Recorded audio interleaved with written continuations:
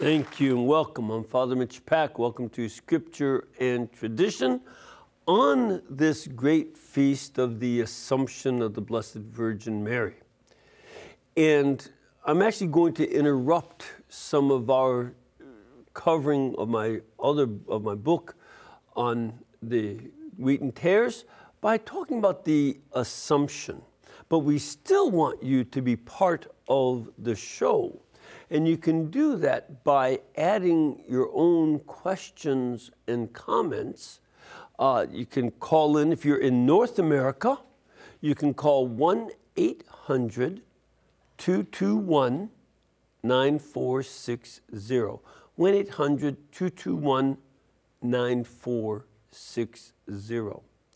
Or if you're outside North America, you can call in, but the number is country code 1, area code 205-271-2980. 1-205-271-2980. The 800 numbers don't work outside North America. You can also do as the nice people we have here today have done by being part of our studio audience, or you can also send us your questions and comments by email, writing to scriptureandtradition@ewtn.com. You can also follow us and participate with the show on YouTube. We're glad to have you do that. So let's take a look, first of all, at this feast. There are a number of elements that I think warrant an initial discussion. A number of people will say, well, why was the Assumption defined so late in the Church's history? It was defined as a dogma by Pope Pius XII in November of 1950. And that's pretty late. And in fact, it's even later than the dogma of the Immaculate Conception, which was defined in 1854. So it's important to think about, why was it so late, and is there a purpose to that? That's one thing. And then the other element that we have to take a look at is, what is the source of our belief in it? And then finally, we ought to take a look at, what does it mean for us? This is a holy day of obligation for Catholics to come to Holy Mass and celebrate the Feast of the Assumption. So why is it so important? These are the questions that we'd like to address a bit. First of all, let's take a look at the lateness of it. One of the typical points about defining dogma is that definitions normally take place when there is a question or doubt, widespread questioning, widespread doubt. And the Church doesn't like to declare dogmas when it's not necessary. For instance, I've been asked a number of times, I'm not sure, it happens so often, I suspect somebody is posing this question, but people say, well, why isn't belief in the Eucharist and transubstantiation, why isn't that in the creed that we say at Mass? The reason is, when they composed the creed, there was no problem. There was no problem about the Eucharist for 700 years, 725 years after the creed was written.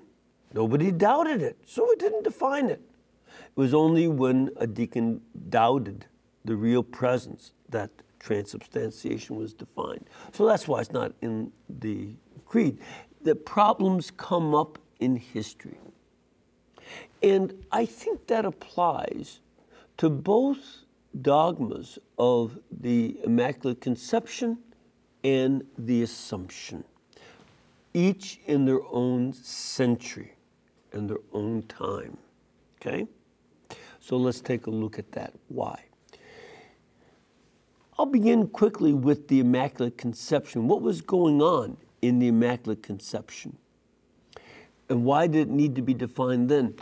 The key was from various philosophers who were denying that original sin existed. I've talked about this before, but Jean-Jacques Rousseau denied original sin. He believed that people are basically good, and if you simply get rid of the church, get rid of the rules of society, then the natural goodness of people will just come forth. And don't think of that as so far-fetched. Is that not partly the background of theory for what we see going on in American cities today, when a number of local governments refuse to prosecute various criminals, people who rob stores, beat other people up, sometimes even kill them? They seem to let that slide. And the ideas, I guess it comes from Rousseau, at least implicitly. And what we see in reality is that it doesn't make people start to act better. They don't improve their morals. And they don't show more respect for themselves, other people's lives, health, well-being, or property. They become more criminal. That effect also occurred when this guy Rousseau came into influence of the French Revolution. In 1792, the French Revolution moved over towards Rousseau's influence. And as soon as they did, he was still alive, by the way, as soon as they moved to his influence, what happened? They began a reign of terror, killing, for instance, 200,000 committed Catholics in Western France, and many more people who were their political and religious enemies. This belief that if you just let people be, they'll get better, didn't work out at all. And you also see the same implication that there's no such thing as original sin, or even sin for that matter, in Karl Marx.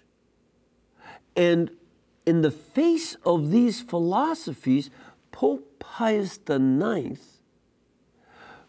decreed the dogma, defined the dogma of the Immaculate Conception, saying, look, all of us are subject to original sin and the disorder that original sins. There is one exception, but you, Rousseau, are not it. And you, Karl Marx, are not the exception. You study his life, you see that he's anything but the exception. Rousseau wrote an autobiography, but take a look at Paul Kengor's book on Marx and the Devil. You'll see what a nasty person he was.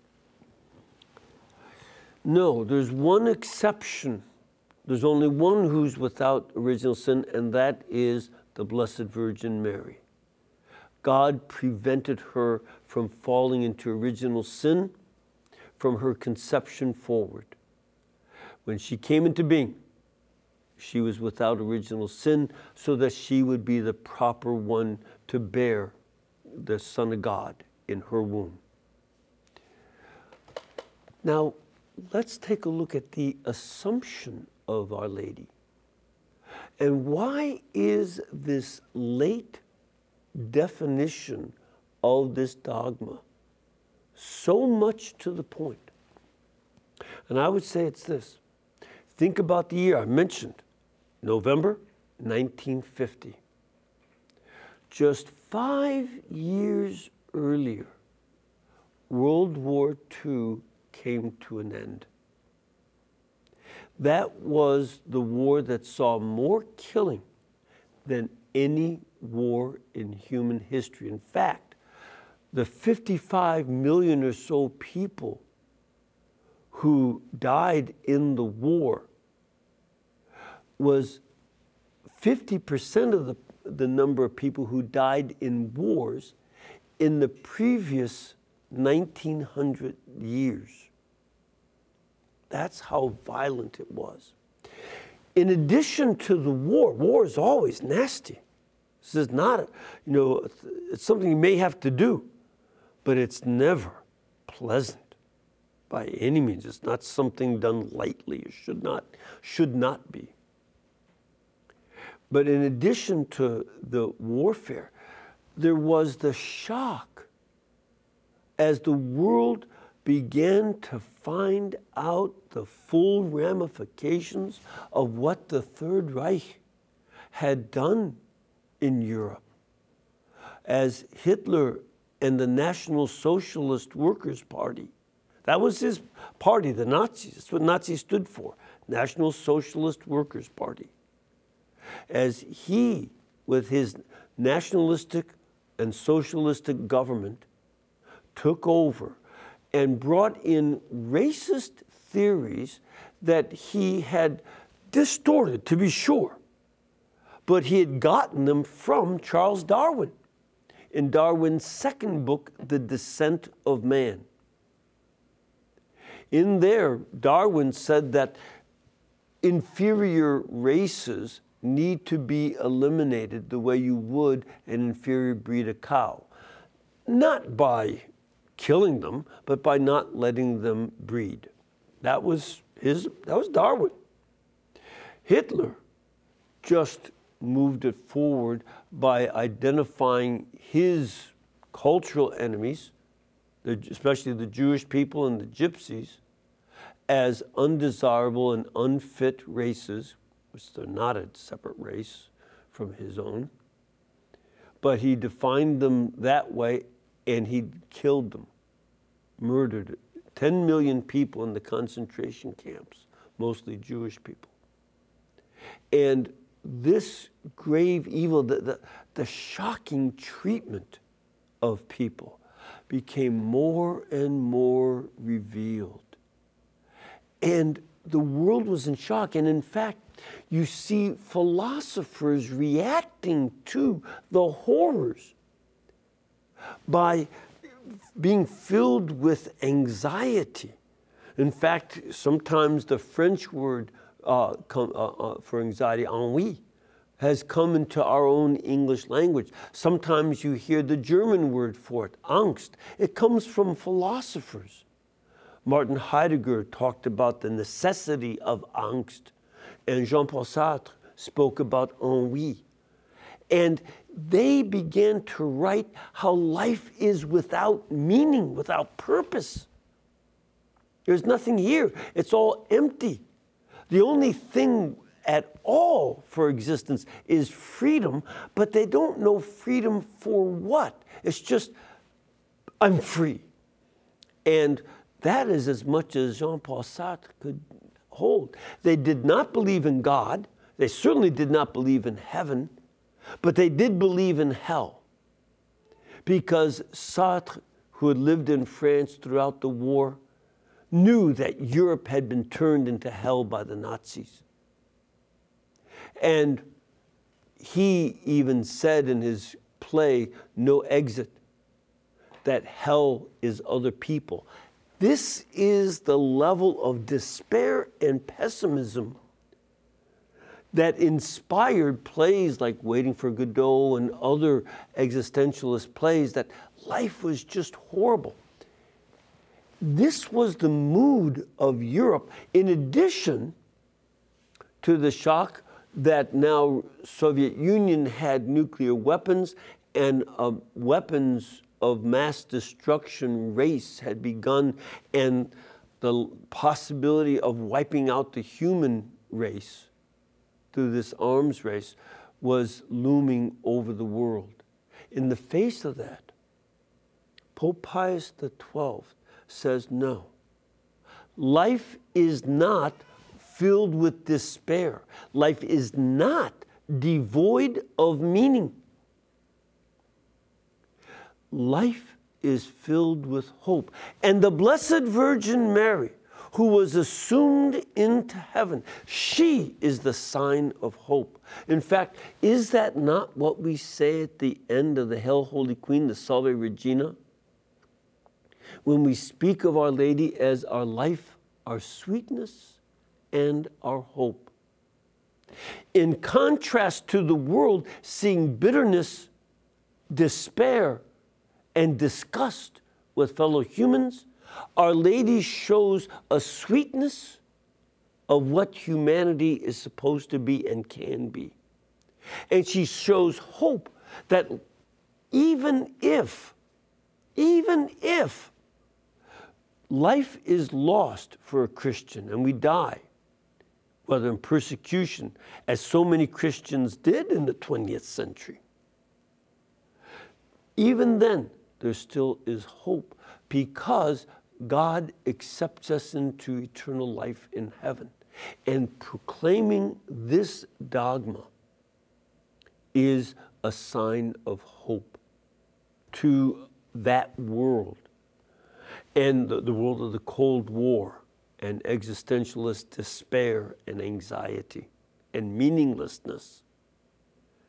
And this is something that is a lesson for us as well, because we see some of these same philosophies. Marxist ideology is being promoted by many people in our society today. Black Lives Matter was very explicitly pro-Marxist.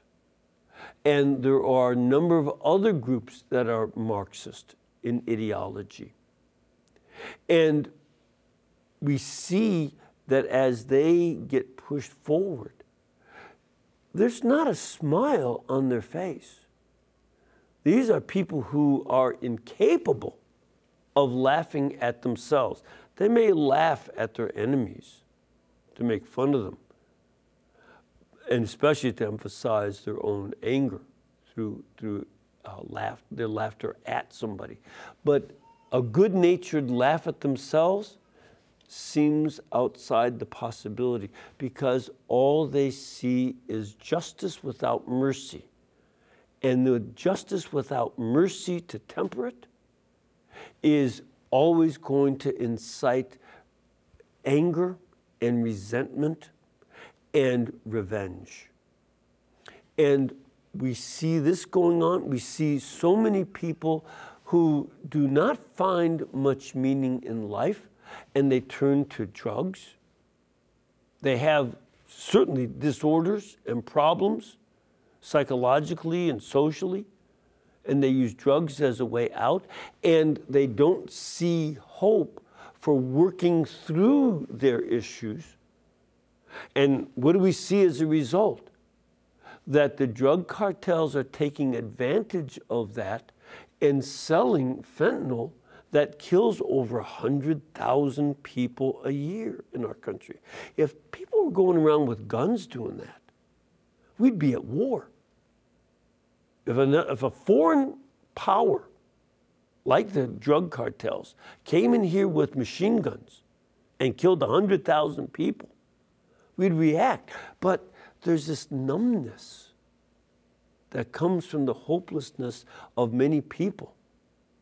And from a belief, I listened to somebody from a city council out west saying, well, if people want to use drugs on the street and dangerous drugs, we are not there to stop them. They're free to do what they want.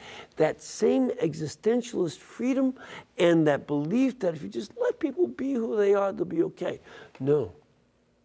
Today we celebrate the Assumption of the Blessed Virgin Mary, and that she points out a hope beyond anything like drugs, illicit sex, abusive sex, as happens in the trade of human trafficking and pornography, which coincide.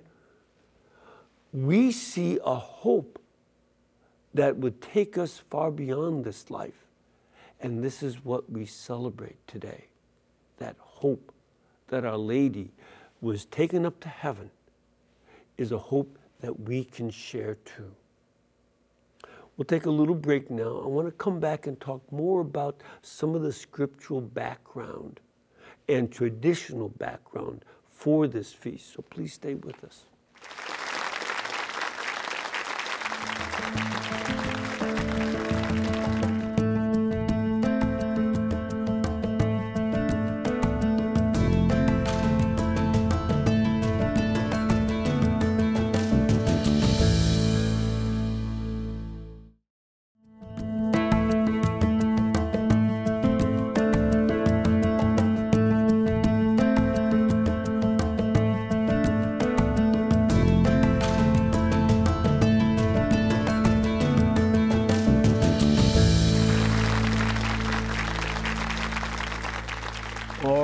Welcome back. Now, before we get back to our topic, I want to remind you that the EWTN Family Celebration is coming up. It'll be on Saturday, August 26th, right here in Birmingham, Alabama, at the Birmingham Jefferson Convention Complex. If you are interested in coming, we still have some room, and you can go to EWTN.com/family celebration. Or if you prefer, you can call 1-800-447-3986. It's free. We just want to know who's coming so that we can reserve a place for you and make sure there's enough room in the venue for you. So look forward to seeing you. I'll be there. The friars will be there. And some of you sinners, show up. We'll be hearing confessions. All right. Now, let's go on to the Feast of the Assumption. In regard to the Assumption, there are different kinds of evidence. First of all, there's negative evidence. What do I mean by that? That one of the amazing things is that nobody ever claimed to have any relics of Our Lady's body. No Christians ever did that. Now, that is something odd when you consider how they were really interested in getting first-class relics. They wanted the parts of the saints' bodies. You see this, for instance, in the very ancient report on the martyrdom of Saint Polycarp in the 100s AD. I forget the exact year, about 150 or so. And in that, an eyewitness report describes how he was burned to death at the stake, and after the flames went out, they went among the coals and gathered up all the fragments of bone they could and collected them and brought them with them and kept them. And we still have the relics of St. Polycarp. So this is something that they were eager to do. We have the relics of the apostles and the disciples and so on, though the Nazis blew up the tomb of St. Luke, so we don't have that anymore. But you see that there were all these relics, but never a claim even of the relics of the Blessed Virgin. And so that's a negative kind of witness. On the positive side, there is the series of oral traditions about her assumption. It's not described in the New Testament, the actual assumption, but we have this from the oral tradition. In the Eastern Church, when we see icons of Blessed Mary's dormition, that's what they usually call it in the East, the dormition. It means the falling asleep, koimesis in Greek. And when you see the icon of the koimesis, you see Our Lady laid out in death, because the strongest belief is that she had passed away without any pain. She simply fell asleep. That's why it's called dormition.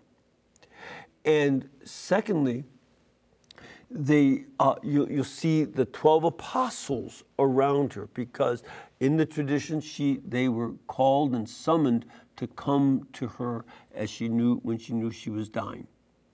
And this was either in the 30s or the early 40s AD. Maybe by 40, most of the dates would be given no later than that. And by that point, by the way, she would have been in her 50s or even getting close to 60. So that you see that, but then you always see, besides the apostles, you see two bishops sort of in the background. And those bishops are, I believe, St. Ignatius of Antioch and St. Dionysius of Athens. Dionysius was Paul's first convert in Athens. It's mentioned in Acts of the Apostles. And Ignatius of Antioch was the patriarch of the city of Antioch after Peter had left there and gone to Rome. And both of them passed on this tradition. That's why you see them in there. And by the way, in the icon, what you see, that's in the bottom half of it. The top half of the icon always portrays our Lord in his glory in heaven. And he's holding the Blessed Mother like a small infant in his arms. It's that reversal.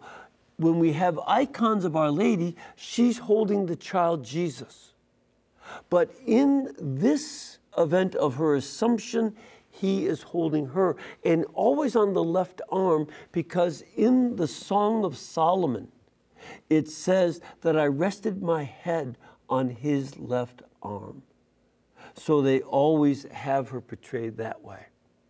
And this is a beautiful idea of the Assumption as a reunion with Christ, a very important part of this.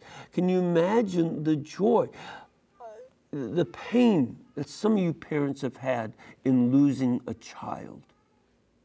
One of the things that's so important about this scene is that Our Lady's child, her son, receives her into the glory of heaven and does so with great tenderness and love. And this again is part of our hope, that we will also be reunited with our loved ones who died prematurely, died before us, people that we may have expected to die because they were elderly as we get elderly, but it doesn't cause less pain. But there is a poignant pain about a parent losing a child. And to see that reunion with your own child as, portrayed in a certain way as a precursor to you being with your loved ones again, with our Lord welcoming his mother into the glory of heaven. Very important. Now, this is something that we see in iconography, but we also see that there are a number of stories. They're later. They come from the 3rd, 4th, 5th centuries about the Assumption of Our Lady, that she had died in Jerusalem and then was taken over to her tomb on the east side of the city on the Mount of Olives. And her tomb is right across the street from the Garden of Gethsemane. And you go right next door to it. And that tomb of Our Lady is the cave, and it was used as a Christian church from the first century until today, still is a Christian church. It's shared by the Greek Orthodox and the Armenian Orthodox. But the Franciscan, the Catholic Franciscans come and celebrate the Liturgy of the Hours on the Feast of the Assumption there every year. So, all the ancient Christian communities. And that points to something, that all the churches, whether the churches of the Orient, like the Armenians, the Syriac and Chaldeans and all the others, as well as the Egyptian churches and Ethiopians, and the Catholics, all of us have accepted this doctrine from the beginning of the church. And it became a feast celebrated publicly in the church after the persecutions were over. And we see it on the calendar by the 5th and 6th centuries. So this is also part of that faith. And the reason that this is important, when Pope Pius XII decreed this dogma, when he defined the dogma of the Assumption, he polled the bishops and wrote to them before the definition of the dogma and said, do your people believe this? Is this accepted among you? And all the bishops wrote back and said, yes, this is the faith of our people. And the logic is the same logic used by Pope Pius IX, namely, that the Holy Spirit would not allow the majority of the people of God to be deceived. And so this was declared a dogma because they believed that the Holy Spirit was speaking to the people. Now, if you notice, two things about today's readings, if you get to Mass in the Roman Rite. One of the readings today, the first reading, is from the book of Revelation, chapter 12. And there we see the woman clothed with the son who is about to give birth. And the devil, the ancient serpent, the dragon, wants to destroy her son. The son who is to rule the nations with an iron rod. That is a reference to Psalm 2, where the Messiah will rule all the nations with an iron rod. And the son is taken up to heaven. The devil could not destroy him. And it's sort of a very short sweep from the birth to the ascension of Jesus. And it doesn't go into details about his life. It's just saying this is the pattern, and Satan could not destroy Christ. And in response, St. Michael and his angels defeat Satan. And there's that great line, now is the accuser of our brethren cast down. And this is, his defeat by St. Michael and his angels. But then he goes after the woman because the enmity between the ancient serpent and the woman goes back to Genesis chapter 3, verse 14, when the Lord God said, I will put enmity between you and the woman, between your seed and her seed. Satan was trying to destroy Our Lady's seed, namely Jesus Christ. And he failed. So then he goes after her. And this is why I emphasize that this feast gives us so much hope. In contrast to the movements we have from our society, many of these are certainly inspired by Satan. Remember how Satan is identified by our Lord Jesus as a liar and the father of lies, and he is called a murderer from the beginning. And that the aspect of deceit and murder are satanic. Doesn't mean that people are possessed. I'm not saying that. But what you do have is people who give in to the evil one's temptation to use lies and murder as their tools. Look at that with the way so many politicians around the world, including our country, promote abortion. This is a satanic deception to solve our world problems by killing babies in the womb, to solve our health problems, our meaning problems by killing the elderly as they're dying,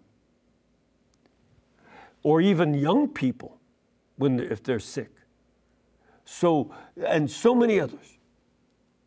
And this is a celebration today of the woman, the Blessed Mother, clothed in the sun with a crown of 12 stars. She is going to be there in the battle. And that in that passage in Revelation, we're called the children of Our Lady. So as her children, we will side with her for Christ, for goodness, for truth, and for life. And we won't succumb to the temptations the culture would use to deceive us. This is a great encouragement on this feast day, and we all need to rise up with Our Lady in our hymns, joining in Mass today, and in praying the Rosary regularly. Okay, let's now take some of your questions and comments. I'm going to start off with Suzanne, who is in Florida. What can we do for you, Suzanne? Hello, Father Mitch. How are you? I'm so happy. I'm good. I'm so happy you're speaking on this topic today. Thank you. Thank you. My question is, in the Catechism, it states that when the course of her earthly life was finished, would you please explain that, and also the term dormition, Sure. which we have heard. Is this a state other than death? It's a word, dormition is Latin, and the Greek is koimesis.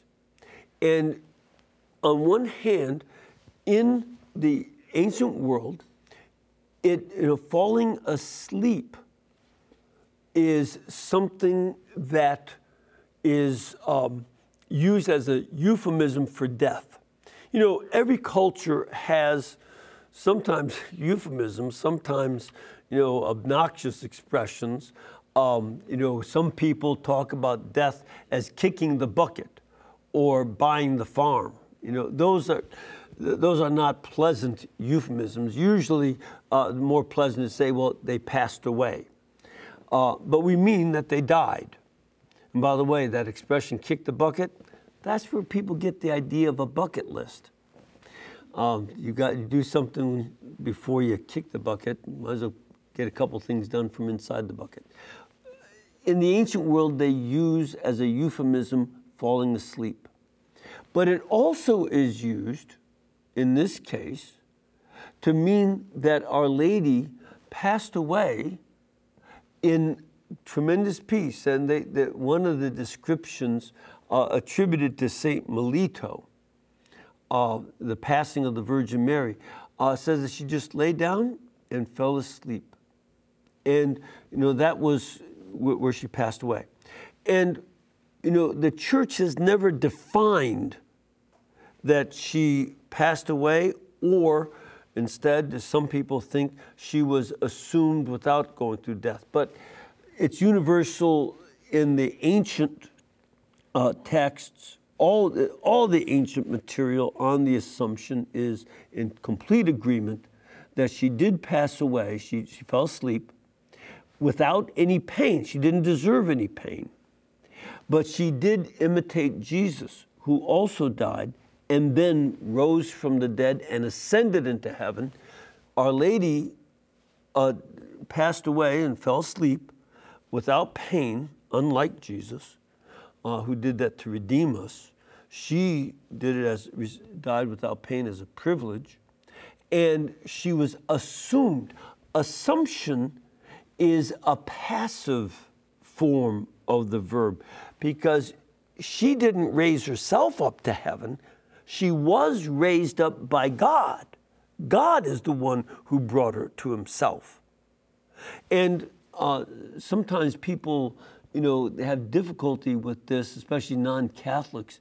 But we see in the Bible, for instance, that the prophet Elijah was assumed into heaven on a fiery chariot. And so this is also a precedent for Our Lady being assumed and glorified in heaven. Does that help, Suzanne? Yes, thank you very much, Father Mitch. You're very welcome. Let's now go to Ken in Belleville, Illinois. Ken, what can we do for you? Hi, Father. How you doing? Fine as frog here. Hey, I was wondering, what happened to St. Joseph during the last 3 years of Christ's life? Okay, here's one of the things. It's not said. We see him taking very good care and being a protector in so many ways in the early part of our Lord's life. He's the one that takes Mary and baby Jesus to Egypt and brings them back home to Nazareth. We see that St. Joseph is there at the birth and at the circumcision. And he's there when he's presented in the temple. And also when he's lost in the temple at age 12. And then there's silence. And he's not around. And the church has always understood that, he had been such a protector. There's no way that he would have abandoned Jesus or Our Lady when it came to the crucifixion. Nor would he have failed to come to Jerusalem to celebrate the Passover. He kept the Passover every year. As it says in Luke chapter 2, it was their custom to come to Jerusalem for the Passover. So the text of the New Testament is silent, but the tradition is that he had passed away sometime between when Jesus was 12 and 30. So in the last 3 years of Jesus' life, he had already been buried. We don't know what year he died, how old our Lord was, or anything. But by the time of the public ministry, Jesus sets off from their home in Nazareth and and they mention that he's the son of Joseph, the carpenter, but they don't mention him as being around. So we just assume that he's passed away. Okay? All right, let's take a break. We'll come back in a couple minutes with more of your questions and comments. Please stay with us.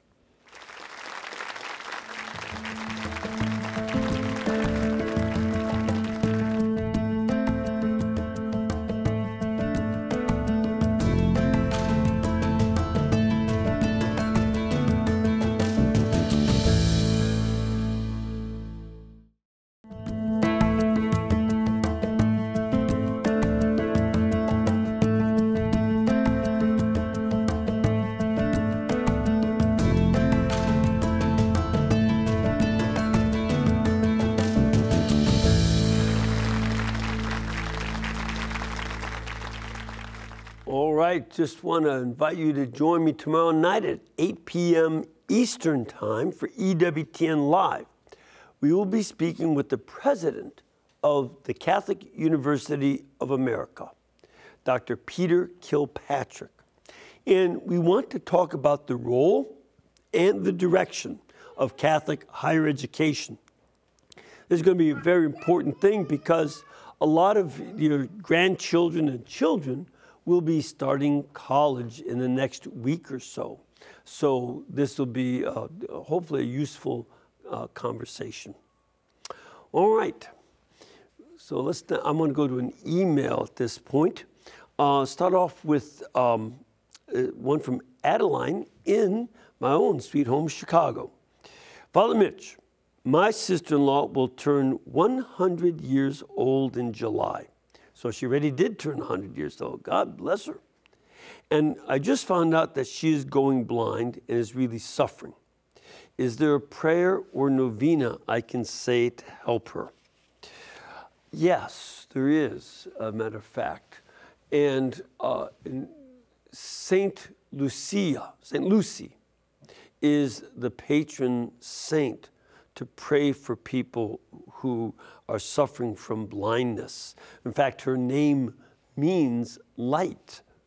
So let me just read this to you, and you can get a copy of this certainly on the internet, but its prayer is this, and we'll pray for her now. In the name of the Father, Son, Holy Spirit. St. Lucy, whose beautiful name signifies light. By the light of faith which God bestowed upon you, increase and preserve his light in my soul, so that I may avoid evil and be zealous in the performance of good works, and detest nothing so much as the blindness and darkness of evil and sin. Obtain for me by your intercession with God perfect vision for my bodily eyes, and the grace to use them for God's greater honor and glory, and the salvation of souls. Saint Lucy, Virgin and Martyr, hear my prayers and obtain my petitions. Amen. So, this is something that is good to keep praying. And since your sister is blind, then for you to read that out loud to her, or you can even make a recording of it for her to be able to hear a number of times. Living to be 100 is really a special gift, and there's much to learn from your sister, and from you, I assume. This is, I assume that you're not older than she, and that as a younger sister, you're still, in the striking range of that age. And with maturity and lots of years, there's lots that's been learned. Even if she can't see, she can still serve your family and others by being able to reflect from her experience. Okay. All right, and there's another email that we have. Dear Father Mitch, how is the liturgy of today different from the first liturgies of the early church presided over by the apostles, and how was it expanded and changed over time? Gordon. Well, there are a number of expansions and changes. First of all, you see when you study the background that there is a lot of similar prayers across all the rites. That's why I urge people, go to the other rites of the Catholic Church, and you'll see similar things. For instance, frequently praise and penitential prayer early in the liturgy, followed by a psalm, and then by readings from Scripture, and always with a reading from Paul or maybe the Old Testament, but always a gospel. That's a pattern. And then we also see that the Christians, at least by the 4th century, were saying the creed as part of the liturgy. And then, again, in all the liturgies, the offertory of the gifts, and then that is followed by a dialogue. The Lord be with you and with your spirit. Lift up your hearts, lift them up to the Lord. Let's give thanks to the Lord our God. It is right and just. With a prayer to the Father, and then the holy, holy, holy Lord God of hosts. That's in all the liturgies. And then comes the consecration, prayers for the church. There's the Our Father and communion. Now, that structure is in all the rites. That's how they did it with the apostles. And some of those prayers come from the Jewish Beracha meal that is in the Jewish prayer book to this day.